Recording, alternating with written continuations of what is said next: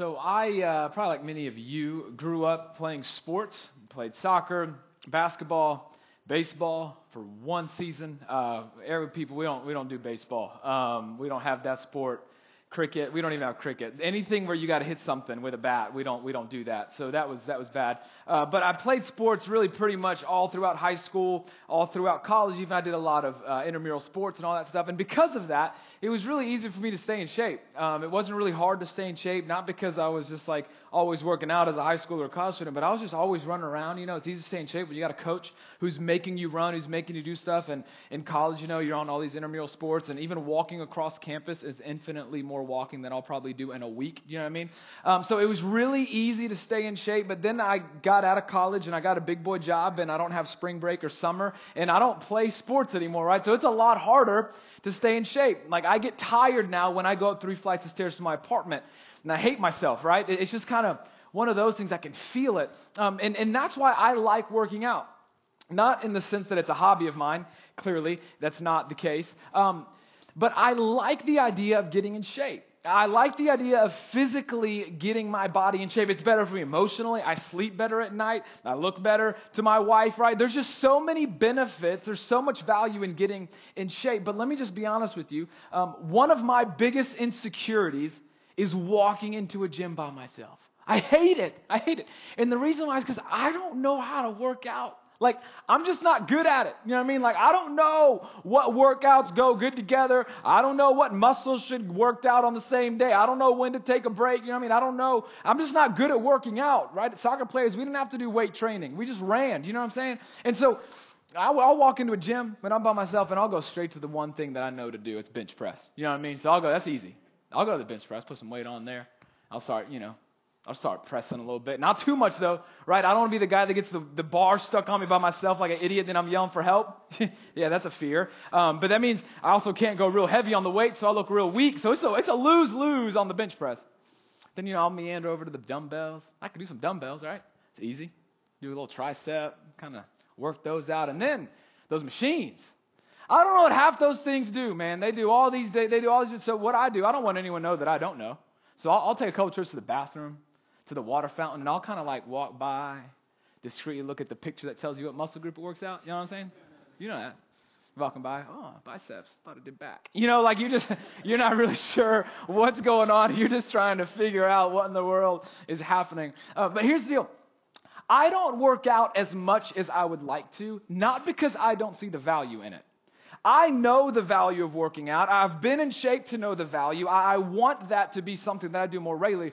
The reason why I don't work out as much as I want to or as much as I should is because I don't know how.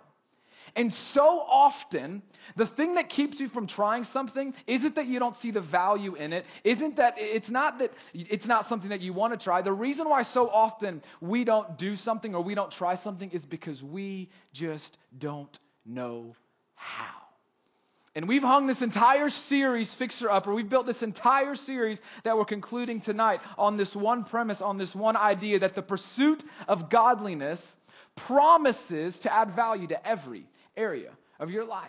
That we're all little fixer-uppers walking around, right? And we've got areas of our lives that we feel like we want to get better at. We've got areas of our lives that are lacking value or lacking fulfillment, and we want to bring life and value to those areas, to your dating relationships, to your character, to whatever area, your spiritual life.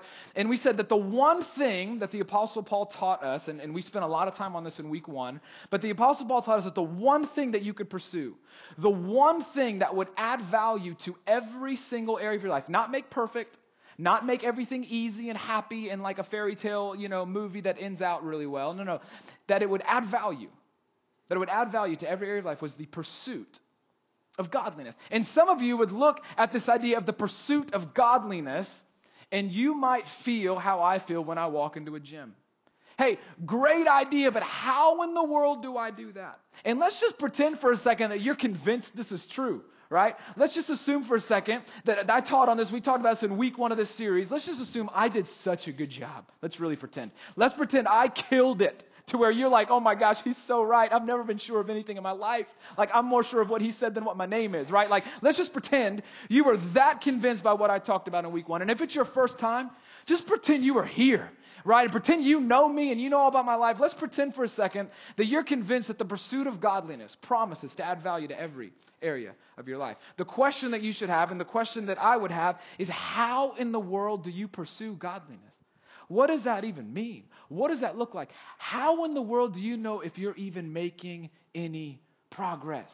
Because it just seems like a lot of Christianese language to me, the pursuit of godliness. What does that even mean? What does it look like? And so tonight, we're going to get super practical and super tangible as to what it looks like for you and for me to pursue godliness. We're going to get super practical and super tangible as to what it looks like for us to develop our Christian character and to begin to reflect the heart of God.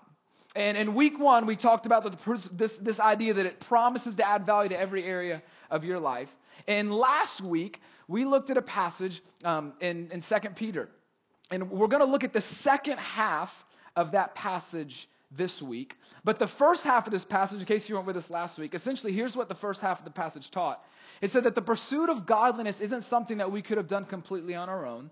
We learned last week that your heavenly Father actually went to extraordinary lengths to make the pursuit of godliness a reality. Right? Last week we talked about that there's this thing called sin, and sin had power over every person that has ever lived. But then Jesus came. And what that power, the sin did, sin that had power over us, what that did was it limited our capacity. It limited our capacity to pursue godliness. And then Jesus came. And Jesus lived a morally perfect life.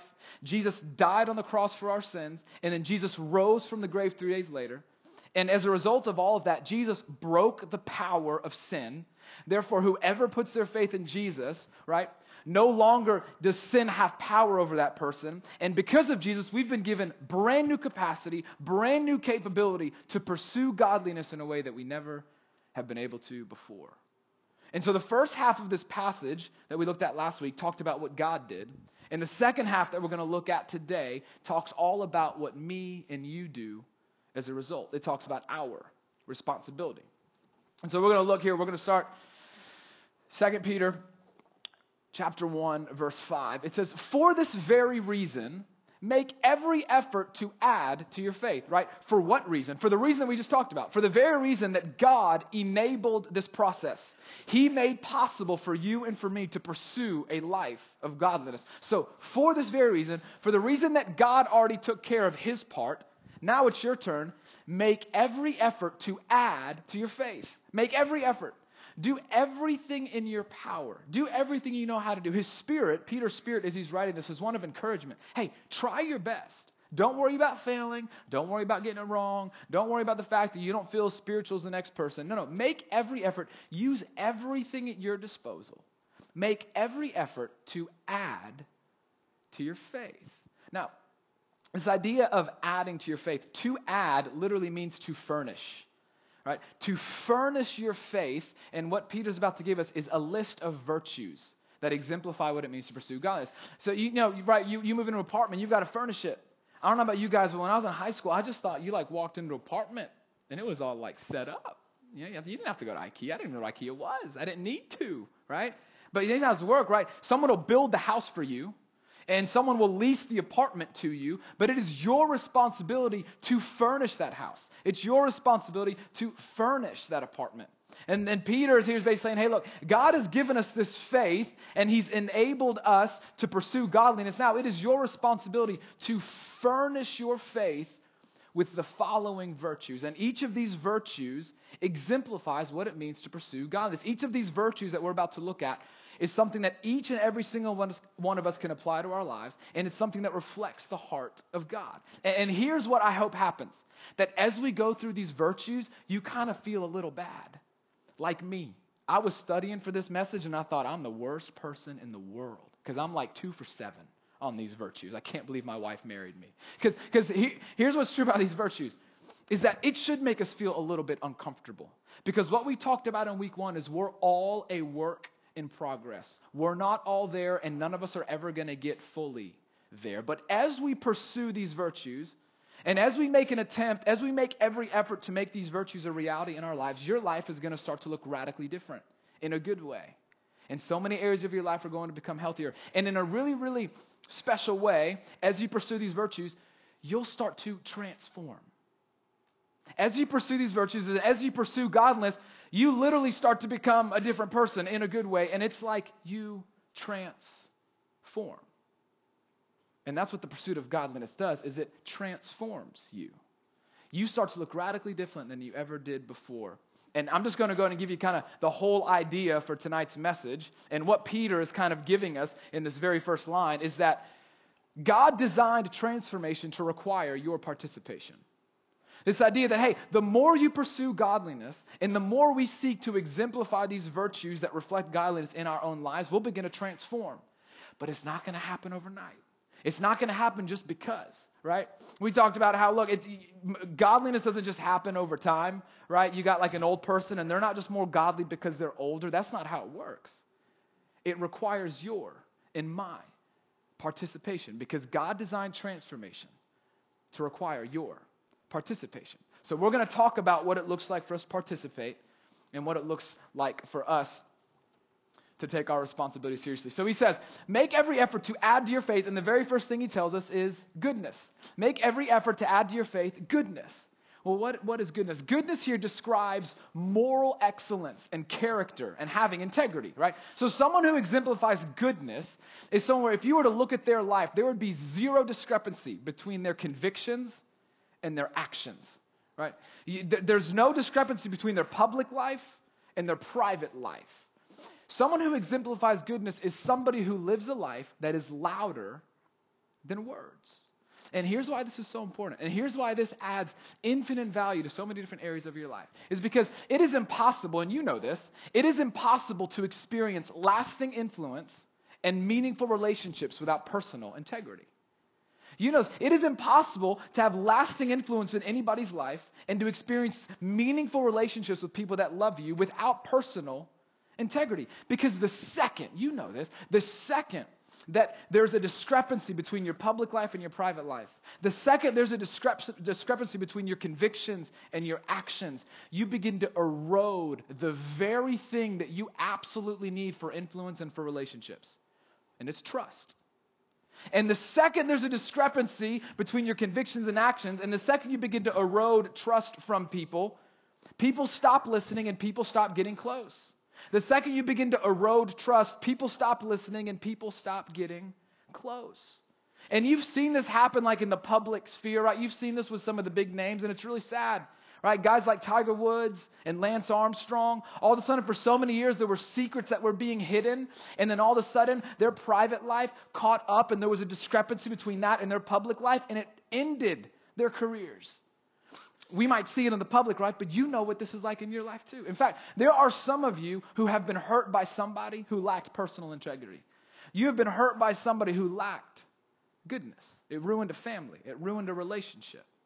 Or maybe you have felt the gut-wrenching feeling of causing pain in somebody else's life because of your lack of integrity.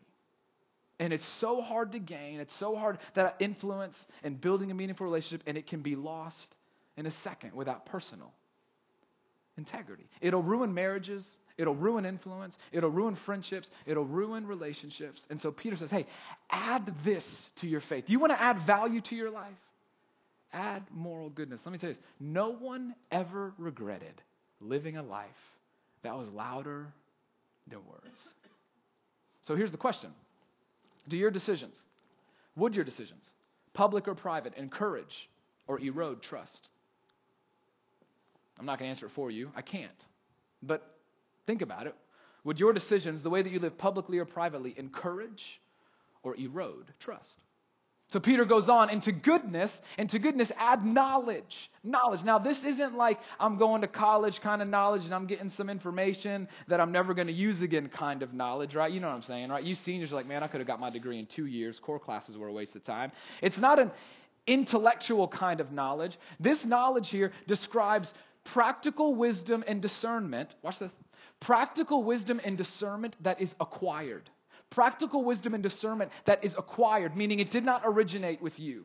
Something that is acquired means that it didn't originate with you and you had to go seek it out to get it. And so Peter says, I want you to add to your faith, knowledge, practical wisdom and discernment that is sought out, that does not originate with you. The reason why Peter would say that is because we know this, that the best kind of wisdom is sought out, not found within. The best kind of wisdom, the most life-changing and life-impacting kind of wisdom is not found it's sought out, it's not found within. And let me just tell you from personal experience, some of the most life-changing and life-impacting nuggets of wisdom did not come into my life from an epiphany after I was taking a walk or cutting the grass. Some of the most life-changing and life-impacting nuggets of wisdom and ideas and discernment came from either my personal study of God's Word, His breath on a page, or from people in my life who loved me and walked with Jesus longer than me. Because the best kind of wisdom is sought out, not found within. And isn't it so true? We could all, myself, look back at our lives and see where our own epiphany kind of wisdom got us, right? We could all look back and think, oh yeah, that was my bad. My bad, let me get a redo, right? Because the best kind of wisdom is sought out, not found within. And so here's the question, is there a voice with permission to speak candidly into your life? Is there a voice that you've given permission to speak candidly into your life? It could be the Bible. It could be a person. And isn't it so true that oftentimes it isn't what we want to hear? That on the front end, it's annoying to hear from somebody about something that we don't want to hear about, but we're so thankful we heard it on the back end. As Peter says, hey, add that kind of knowledge to your faith. Yeah, you want to talk about something that will add value to your life. Yeah, that kind of knowledge will add value. And then he says, and to knowledge, add self-control. This is huge. Self-control is massive. This is the mastery of yourself. The mastery of yourself. And I think there's two flavors, Baskin-Robbins, two flavors of self-control, if you will. And I think the first flavor of self-control is self-control of restraint. Self-control of restraint. A picture is being able to put yourself on a leash, okay? Listen, there might not be something more dangerous than you not being able to put yourself on a leash in college, okay? We all know what college is like. I went, believe it or not, and I graduated. I made it out alive. But look, I know what college is like. I'm not even joking you. In my apartment complex that I lived in, every weekend at the pool, it really was like MTV Spring Break. Like it's not just a joke. They really do that kind of stuff, and it's crazy, right? You are surrounded by so many things, so many temptations, that guy, that girl, this party. There are so many different things that you want to be a part of and maybe try and experiment with, and so many different things that you're inundated with. There might not be something more dangerous in college than not having mastery of yourself, than not being able to put yourself on a leash. Self-control of restraint. And the reason why that's so important, the reason why that could add so much value, Proverbs 25:18 tells us this. It says that a man or woman without self-control is like a city broken into and left without walls. In the ancient Near East, whenever a city did not have any walls, it was vulnerable to harm and trouble from any attacking an enemy nation. In fact, for any ancient Near East city, there was nothing worse than not having walls up around the city. It was the first and most important line of defense. It was essentially a lame duck just waiting for trouble and harm if it didn't have any walls. In the same way, this proverb says that a person who lacks self-control of restraint is like a city with no walls. You could not be more vulnerable to harm, trouble, and bad decisions that will lead you to regret. Self-control of restraint. And here's the deal, right? When you allow yourself to be controlled by something other than you get tunnel vision, right? When you allow yourself to be controlled by something other than you can't see outside of the moment. And allowing yourself to be controlled by anything other than you, whether it be a temptation or emotion or a substance, right? Or whatever it is, alcohol, some kind of drug, allowing yourself to be controlled by anything other than your normal state is like getting on an airplane with a pilot who's only certified to drive a school bus. No good is going to come from that. It's like a bull who sees red. You can't think outside of the moment. You can't see, you get tunnel vision. And let me give you a perfect example. Sex, Right? In the moment, man, he looks so good and she looks so fine. And this is just going to be so fun. And in the moment, it's going to feel good. And in the moment, it's so enticing. And in the moment, it seems harmless. And you know what? In the moment, it will be fun. In the moment, it will feel good. In the moment, it is super enticing. And in the moment, it is seemingly harmless. But how foolish would we be to believe and live our lives thinking that every decision we made in the moment stays in the moment? You know that's not true. I know that's not true because we've all lived long enough to know that every decision made in the moment can't wait to get out of that moment. So Peter says, hey, add self-control of restraint. We can all think back to moments and often think, man, I wish I had that. And you know what? I don't even have time to really get into this one, but the best kind of self-control of restraint is the one that doesn't even put yourself in a position to have to make a last-second decision. The one that says, now I know me. The best thing you could do is to know that you're bad at saying no to temptation because you don't even put yourself there. Nope, I'm not going to go see her. I'm not going to go. No. You don't even put yourself in the position to have to say no. Self-control of restraint, Peter says. And then the fat-free version, the sugar-free version, Baskin-Robbins, is self-control of discipline.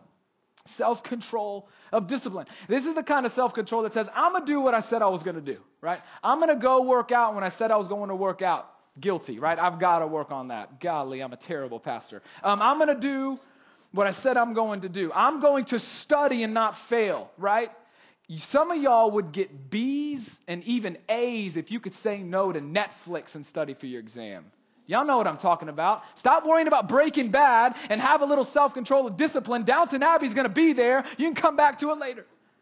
Self-control of discipline. That means that when you stay on budget and you don't splurge. That means when you walk into Target to buy toothpaste, you just buy toothpaste. You don't walk out with $150 worth of merchandise. Target's crazy, man. I can't even. Me and my wife, every time, I'm like, I don't even know how. I can't even explain it. It's like defying gravity. It doesn't make any sense, but it's impossible. Maybe I should just stop going to Target, right? I don't know where to shop if I don't go to Target. But self-control of discipline is saying, I'm going to do what I said I was going to do. I'm going to stick to it. And here's what I love about this idea, is that you can honor God with the way that you study just as much as you honor God when you come to the living room and sing. That you can honor God with the way that you manage your money, just like you honor God when you open up your Bible to read it. Self-control of discipline. Do what you say that you're going to do. And y'all all know this. You already have a ton of ideas of how this would add value to so many different areas of your life. And so Peter says, add self-control. Self-control of restraint, self-control of discipline. And so here's the question, is what do you allow to control you that isn't you? What is it? You're the only one that knows. Maybe someone else should know, but I just want you to think to yourself, what do you allow to control you that isn't you? And then he says, into self-control, I want you to add perseverance. Perseverance. Now, this isn't like the little engine that could. Remember the Titans, favorite movie of all time, kind of perseverance, okay? This is a kind of perseverance that talks about patience in adversity.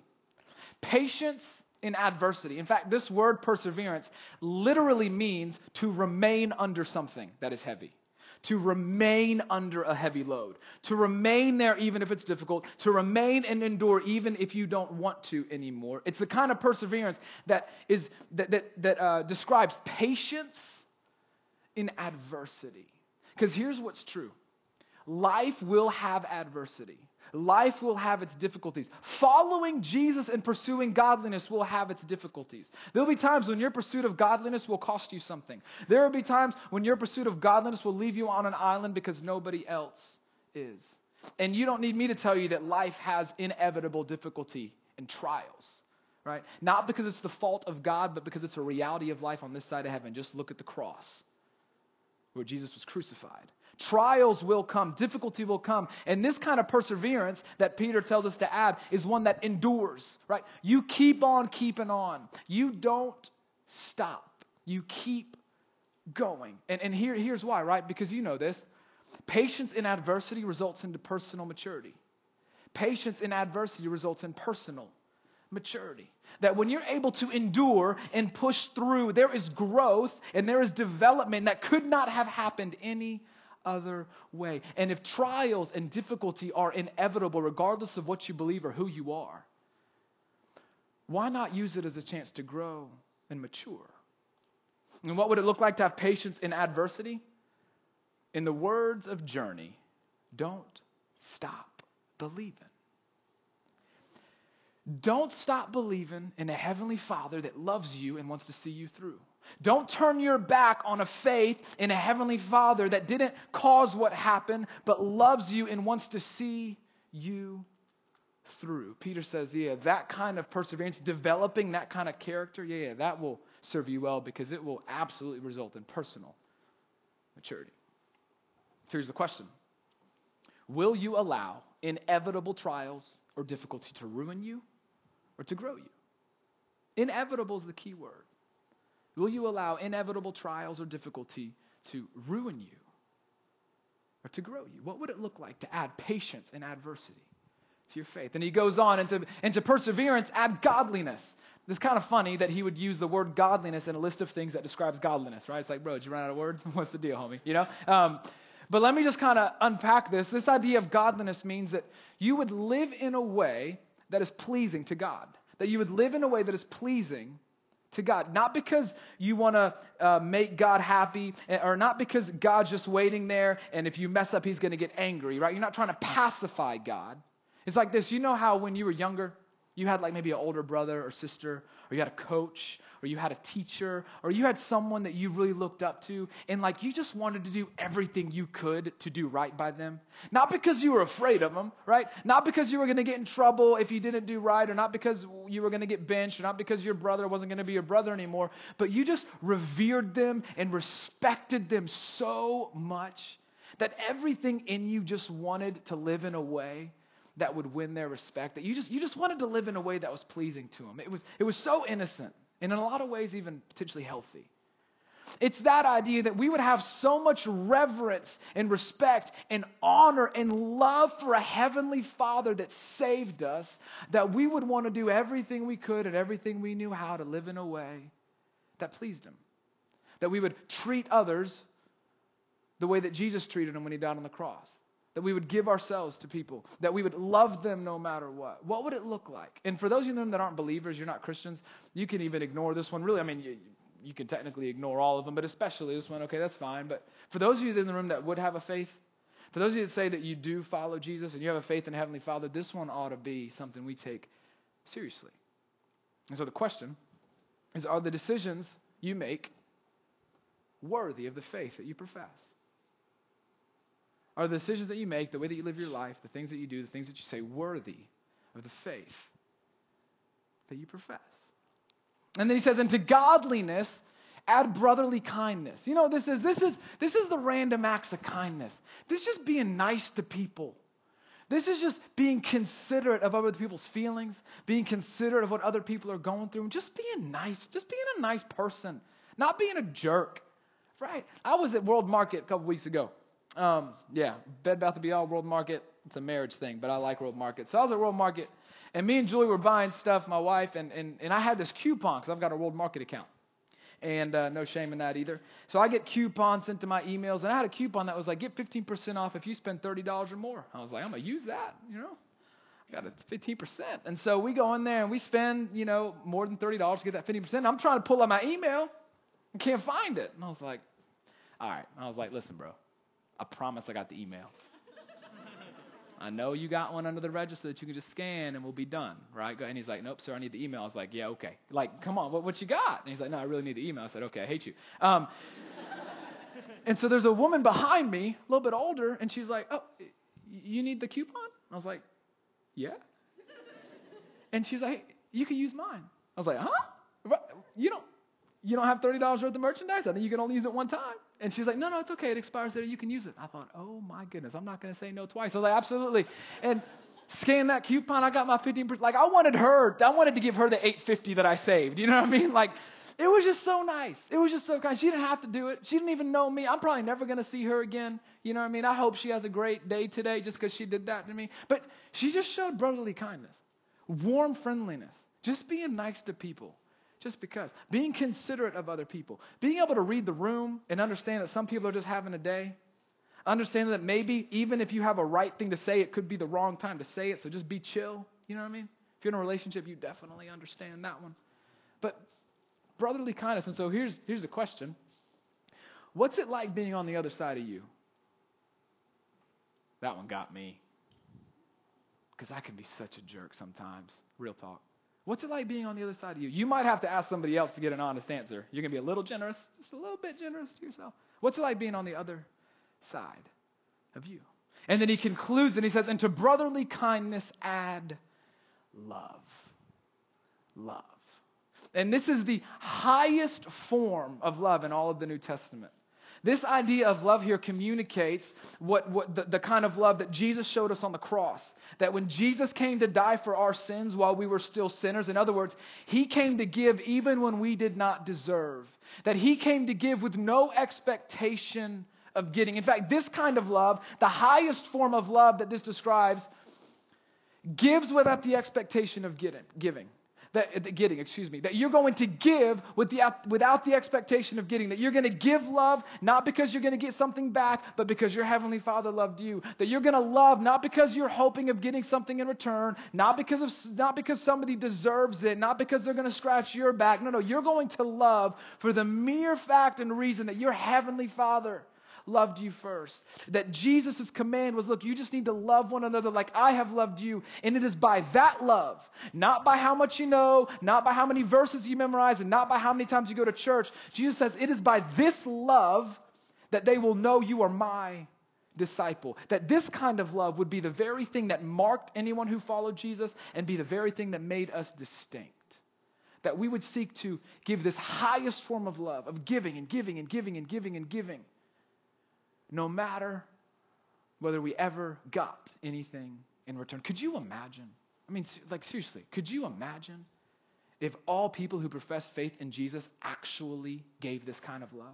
Could you imagine what your friend groups would look like? What your families would look like? You'd be an amazing boyfriend or girlfriend if you learned how to give it. You'd be a great husband and wife if you was going to get a leg up on it. Learn how to love this way.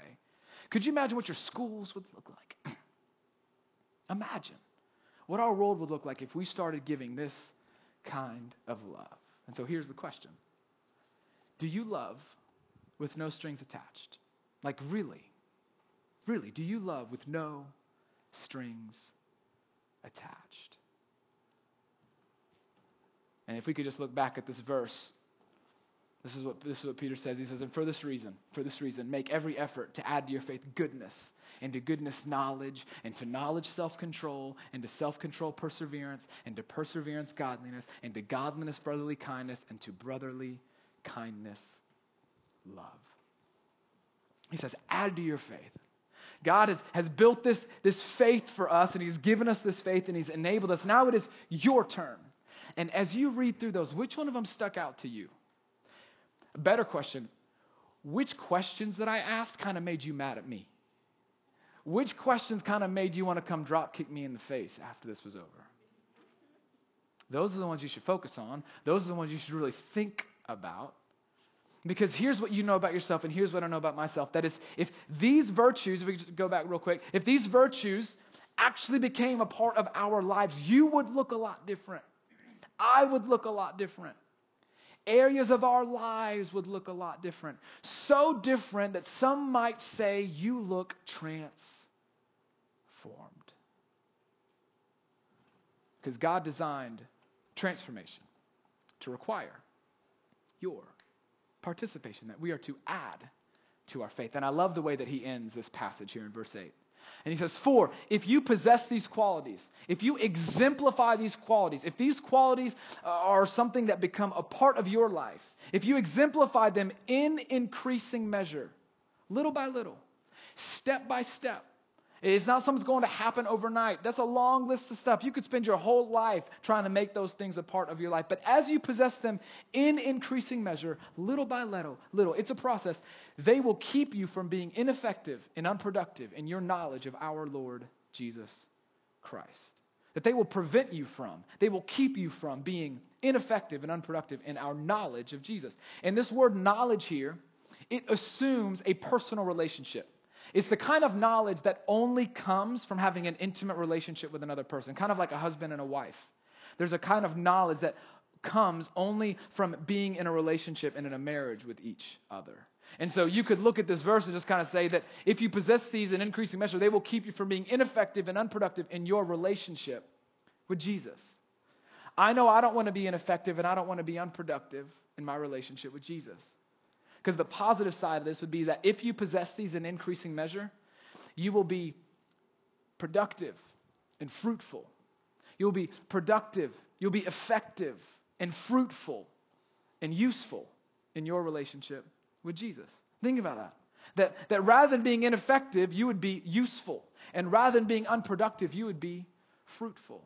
That as you possess these and these become to be exemplified in your life, that you would be useful to God. Is it encouraging? I hope it is, to think that your Heavenly Father wants to use you. That's why a lot of those virtues dealt with other people.